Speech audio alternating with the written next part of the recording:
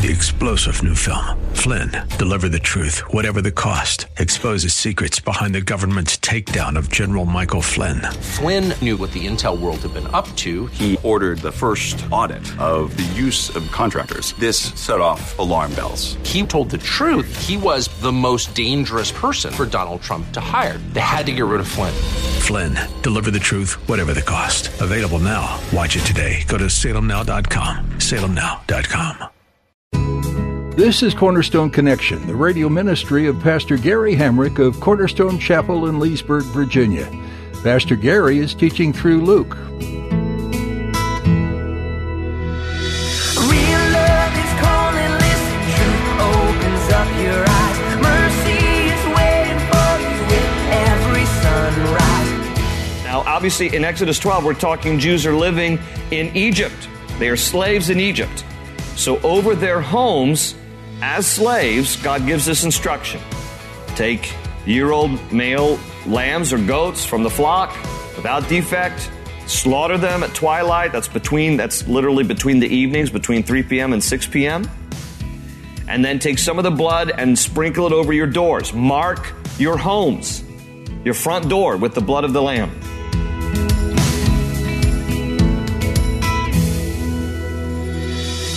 Today you'll join Jesus in his final days on earth, and he's celebrating Passover with his disciples. Pastor Gary will talk about this traditional gathering of the Jewish people and why its history points to Jesus himself. The blood painted on the doorpost to protect the Israelites long ago was from a sacrifice of a perfect lamb. And now, Jesus is taking that role. He is the perfect lamb, the innocent Son of God. And his blood will protect everyone from death, if only they choose to accept it. At the close of Pastor Gary's message today, I'll be sharing with you how you can get a copy of today's broadcast of Cornerstone Connection. Subscribe to the podcast or get in touch with us. But for now, let's join Pastor Gary in the book of Luke, chapter 22, with today's edition of Cornerstone Connection. So Luke chapter 22 is where we're going to be tonight. It begins by telling us that they are approaching the Feast of Unleavened Bread. Now, again, this is the last week of Jesus' life here before he goes to the cross.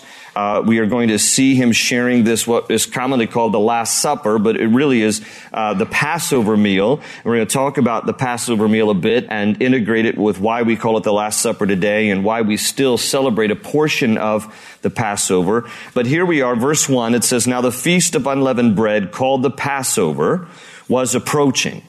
And the chief priests and the teachers of the law were looking for some way to get rid of Jesus, for they were afraid of the people." Okay, that's insight for us because, again, they didn't like Jesus. They didn't believe he was Messiah. We're talking here about chief priests, teachers of the law. And so in the previous chapters, we talked about how they tried to trap him with questions. They tried to discredit him. They tried to make him look ridiculous. Jesus always answered perfectly with wisdom and clarity and put them in their place. And still, they want to get rid of him. They just want him dead. The problem is he's still popular for the moment, and they don't want to do anything that will cause the mob to turn on them. So they don't know how to quite get rid of Jesus. So they're looking for some way. And verse 3 then says that then Satan entered Judas, called Iscariot, one of the 12. And Judas went to the chief priests and the officers of the temple guard and discussed with them how he might betray Jesus. They were delighted and agreed to give him money. He consented and watched for an opportunity to hand Jesus over to them when no crowd was present. And so here we have this passage where it talks about Satan entering Judas. So Judas becomes possessed by Satan. And look, you can really only make the argument that in Scripture, Judas was possessed by Satan. You can make the argument that the Antichrist will be possessed by Satan, at the very least manipulated and used by Satan. But sometimes we think about demonic possession as Satan doing it himself. Satan, demons can possess people who don't know Christ. That's still a reality. We see it all through Scripture. That still is an unfortunate reality. But Satan himself, he's not omnipresent. He can't be everywhere at all times. So typically, demonic possession is by demons in general. But rarely will Satan possess someone, but here's an example. Because Satan himself wants to possess Judas to use him against the Messiah. In Revelation 12, it always talks about how the dragon, a reference to Satan, has always been perched ready to destroy the child of the woman. Meaning that in essence, the ultimate purpose that Satan is up to right now, since his rebellion from heaven, since his fall, is to do everything he can to thwart or to hinder the redemptive plan of God. Of course, he will not prevail, but he will do everything he can to try to disrupt that ultimate plan of redemption. So here he enters Judas. Now this gets into big theological controversy. Poor Judas, that he just happened to be the guy Satan chose. And so what's Judas's destiny? And did he have any say in this? What we have to understand is that in general, when you look at Scripture in general, that especially, for example, when you talk about Pharaoh and the Egyptians and how, it talks about how God hardened Pharaoh's heart. And Pharaoh became a tool in the hand of God in the process of that whole, the series of plagues and everything related to the ultimate release of the Israelites from their slavery in Egypt. And so it can cause some theological consternation to talk about, well, God hardened Pharaoh's heart, so it seems like that Pharaoh was just this innocent object that ended up being used by God. But listen, the Bible also says in several examples throughout the Exodus account that Pharaoh hardened his own heart. And what we come to realize when we kind of walk that fine line is that when you look at the example of Pharaoh and then you think here about the example of Judas, there's already something that they are predisposed to the ultimate plan here. So we shouldn't look at them and think, oh, they were just these innocent people that then God allowed Satan to come into Judas. And how is that possible that he just took advantage of this innocent soul? The implication here is that Judas is not such an innocent soul. In fact, the Bible tells us in John 12, verse 6, that he was a thief. Okay? In John 12:6, it talks about how he helped himself to the money bag that was being used to help sustain the ministry of Jesus. So his heart, we get glimpses into Judas's heart in advance of this, that he wasn't this pristine guy. His heart was as pure as the driven snow, okay? He's already predisposed and open to the work of Satan in his own heart because he's not living wholeheartedly for the Lord. It's not like some innocent bystander and God says, you know what, I'm going to cause you to be possessed. You'll ultimately go to hell for this. Okay, look, this is God's ultimate purpose unfolding, and he will use people sometimes as instruments of his purpose, but don't look at them necessarily as these innocent people. Pharaoh hardened his own heart. He was already in rebellion against God, and then God took advantage of that and hardened Pharaoh's heart. Judas, in a similar way, he's already in rebellion against the Lord. He's already a thief. He's already this conniving guy in the background, and God takes advantage of this to fulfill his purposes, but Judas is not this innocent bystander here. And Matthew tells us in Matthew 26:15 that Judas received 30 pieces of silver for his rebellion. That was the price of his betrayal. 30 pieces of silver, which was in that day was the going price of a slave. If you purchased a slave on the open market, 30 pieces of silver was the going rate.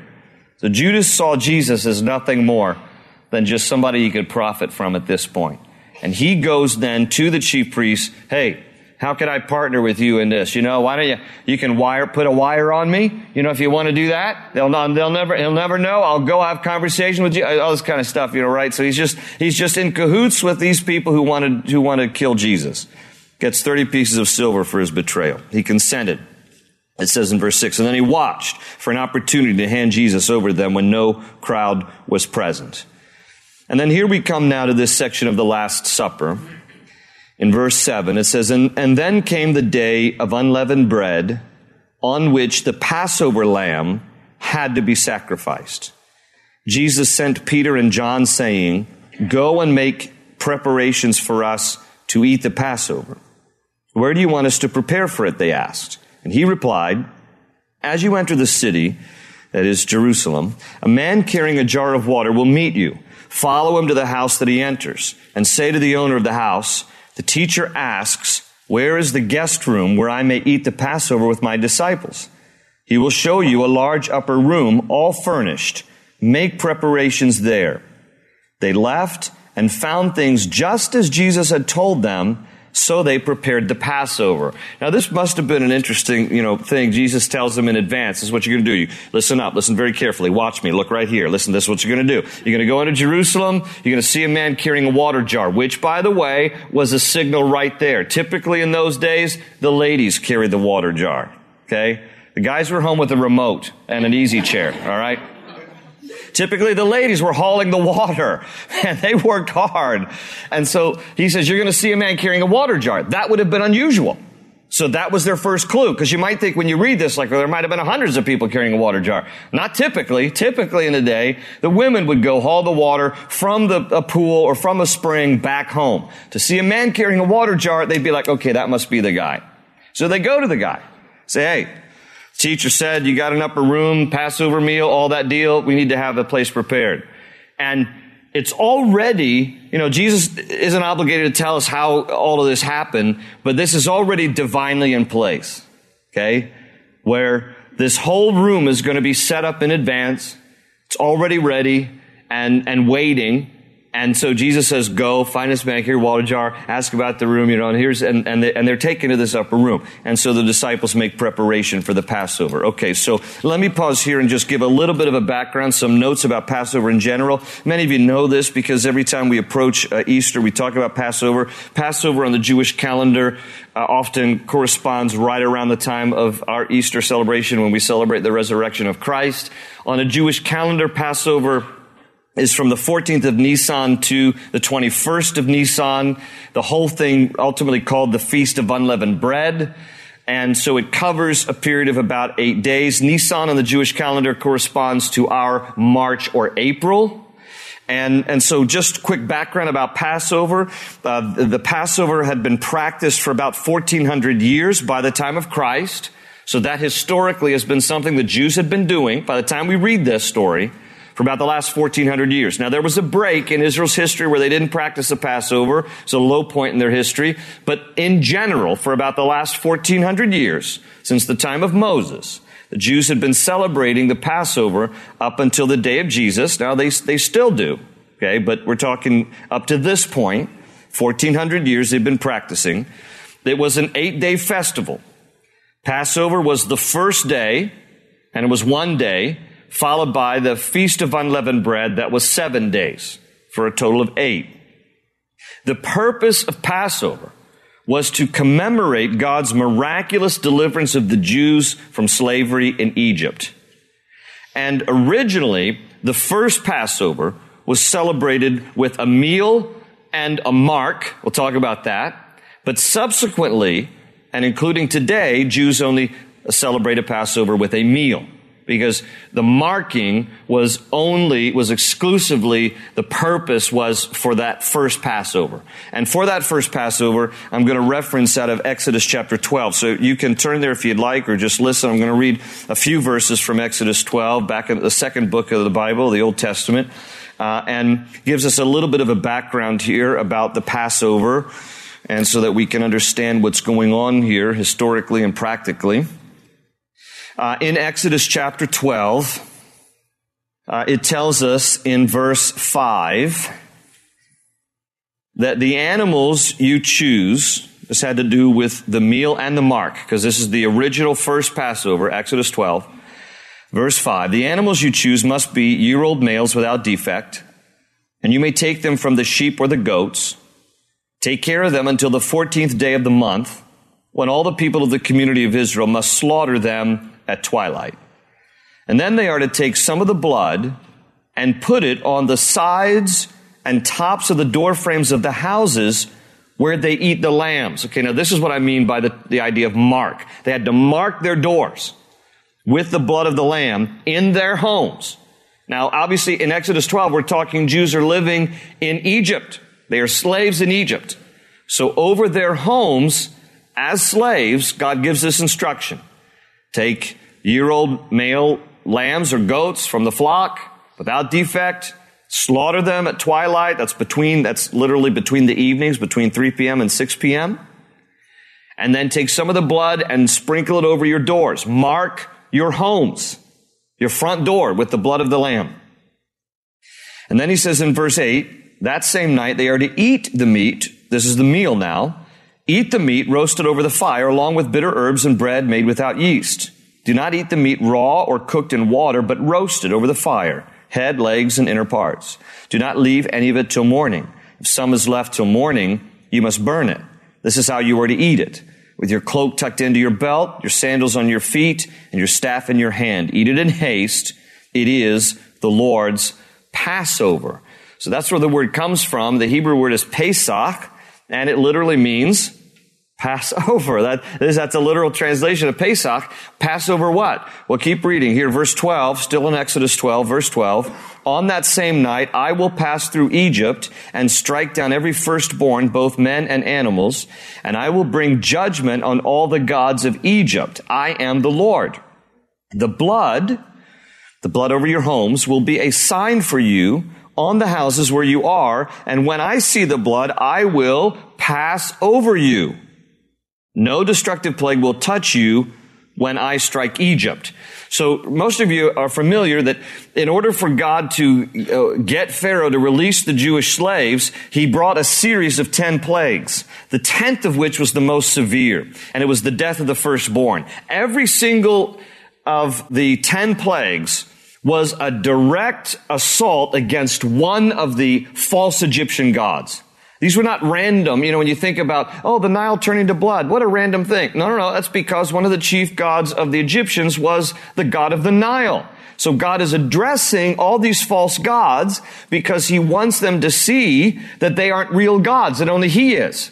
Because in the course of the whole series of plagues, even though it was horrific in some ways, ultimately God says, so that they, the Egyptians, will know that I am the Lord. This was not just a way to get the Jews out. That was certainly the main part of it. But in the process, God wanted the Egyptians to see that he was the true and living God. So over the series of these 10 plagues, he addresses their false religious system. The 10th plague, the death of the firstborn, was because the firstborn of Pharaoh himself was considered a god. They deified him. His firstborn son was also therefore considered a god. So God is showing that he's more powerful than their false idea of what God is. And the death of the firstborn, which included the death of Pharaoh's firstborn, was this very clear message that there is no true God except the God of Abraham, Isaac, and Jacob. When God then brings about the death of the firstborn, in advance, though, he tells the Israelites, mark your homes with the blood of the Lamb, and when I see that, I will pass over your home, and no death will come to the firstborn of your home. Thus, when the Jews started to celebrate this meal, it was an ongoing annual reminder that God had delivered them from their slavery in Egypt. Now, when the Jews would celebrate the Passover meal, so again, the mark was only for the original one. You mark the door frame of your home with blood. Subsequent to that, it's always been preserved by a meal. When the Jews participate in the Passover meal, there were 4 cups of wine as part of the Passover meal. Even to this day, you go into a Jewish home where they celebrate Passover. They have 4 cups of wine, and these cups indicate something that also is relative to our story back here in Luke's gospel. But here are the 4 cups. The first cup was called the cup of sanctification. And when they would lift up the cup in the course of the meal, which, by the way, many of you are familiar with, the Passover meal was called the Seder. Seder just is actually a Greek word that means order. And there was an order to their meal. There was a certain regiment that they followed to remember the deliverance from Egypt. And the first cup that they would raise was the cup of sanctification. And when they would lift up the cup of sanctification, they would say those words, we were led out. The second cup they would lift up was called the cup of deliverance. And when they lifted that cup, they would say, we were rescued. Both of those cups happened before they started eating the Passover meal. Then after supper, they had 2 more cups. Okay, by the end of the 4 cups, they're a little, they're kind of 3 sheets to the wind. But cup number 2 they'd lift up. It was called the cup of redemption. And when they would lift it up, they would say, we were redeemed. And the fourth cup was called the cup of praise. And when they would lift that up, and still do today, they say, we were accepted. Now, these 4 cups actually came from 4 I will statements that God made back in Exodus chapter 6. If you're still there in Exodus, go backwards to chapter 6. Just 2 verses I want to read from Exodus 6. And it's verses 6 and 7. And in God's instruction to Moses about the Passover, he says in Exodus 6, verse 6, therefore say to the Israelites, I am the Lord, and, here's the first one, I will bring you out. I will bring you out. Okay, that's sanctification. I'm going to bring you out. You're devoted unto me. And that's when they say, we were led out, when they lift up that cup. I will bring you out from under the yoke of the Egyptians. Here's cup number 2. I will free you from being slaves to them. That's the cup of deliverance. So based on this passage, they lift the second cup and say, we were rescued. And then he goes on in verse 6, and I will redeem you with an outstretched arm and with mighty acts of judgment. That's cup number 3, the cup of redemption. And then verse 7, God says, and I will take you as my own people, and I will be your God. And that's the last cup, the cup of praise, the cup of where they say we were accepted, because God says, I will be your God, and you will be my people. So based on those I will statements there in Exodus 6, the Jews have 4 cups of wine as part of the Passover. Now here's what is interesting here. Go back now to Luke chapter 22, because we can identify which cups Jesus raises and what he says in relation to these cups. Because now when you begin to realize that here they are celebrating this Passover meal, which the Jews have celebrated now up to this point for 1,400 years, give or take, Jesus is sharing this very ancient meal, but he's going to give it a new meaning. And it really is the ultimate meaning. Because what God intended 1,400 years before Christ was all to foreshadow the ultimate purpose of Jesus that he is now going to reveal to his disciples. Here's the true meaning of Passover. So in Luke 22, let's keep reading, verse 14. It says, when the hour came, Jesus and his apostles reclined at the table, and he said to them, I have eagerly desired to eat this Passover with you before I suffer. For I tell you, I will not eat it again until it finds fulfillment in the kingdom of God. After taking the cup. Now, most Bible scholars believe this is the first cup because it just says quickly after taking the cup. So this is before the meal starts because the context is he's saying to them, hey, I'm happy to enjoy this Passover meal with you. I'm not going to enjoy it again until I come into the kingdom. Then he takes the cup. So this is probably more than likely cup number 1. This is the cup of sanctification. And he says to them, and he gave thanks, and he says, take this and divide it among you, like drink of it, together. For I tell you, I will not drink again of the fruit of the vine until the kingdom of God comes. Okay, now this is not the communion cup yet, folks. This is before the meal. This is the first cup of sanctification. In the text, and when you put all the Gospels together, there seems to be no mention of cup number 2 or cup number 4, but I'll share in a minute why it is likely that there's a reference in Matthew to cup number 4, but it's kind of a veiled reference. Anyhow, he goes on now, verse 19. And he took bread, gave thanks, and broke it, and gave it to them, saying, now here's where he brings what we call communion, or the Lord's Supper, into this Passover meal, okay? He says, this is my body given for you. Do this in remembrance of me. So he takes the unleavened bread. Remember, this is a feast of unleavened bread, no yeast. Open ocean, jump in and you'll find the cornerstones, your connection, run towards your new life. The Gospel of Luke takes a unique look at the life of Christ, from his birth to his ministry, his death and resurrection. Luke described Jesus as the Son of Man, one of his favorite ways to refer to himself. Jesus was God in human form, showing all of us what it means to live a completely sinless life. There was no fault to be found in him, yet Jesus was still nailed to a cross. But his death had purpose too. He stood in for you, taking the punishment your sin deserves. And then he rose from the grave, conquering death and the evil one. What an amazing Savior this Son of Man truly is. Are you interested in knowing more about Jesus, or would you like someone to pray with you? If so, please email us at prayer@cornerstonechapel.net. That's prayer@cornerstonechapel.net. Do you live in or near Leesburg, Virginia? If so, we invite you to come join us this Sunday for a time of worship, Bible study, and fellowship at Cornerstone Chapel. Find out service times and more information when you visit our website, cornerstoneconnection.cc. You'll also find previous messages from Pastor Gary and be able to download our mobile app. Again, that's cornerstoneconnection.cc. That's all for today. Thanks for tuning in to Cornerstone Connection. They say you're a wandering soul, that you've got no place to go, but still you know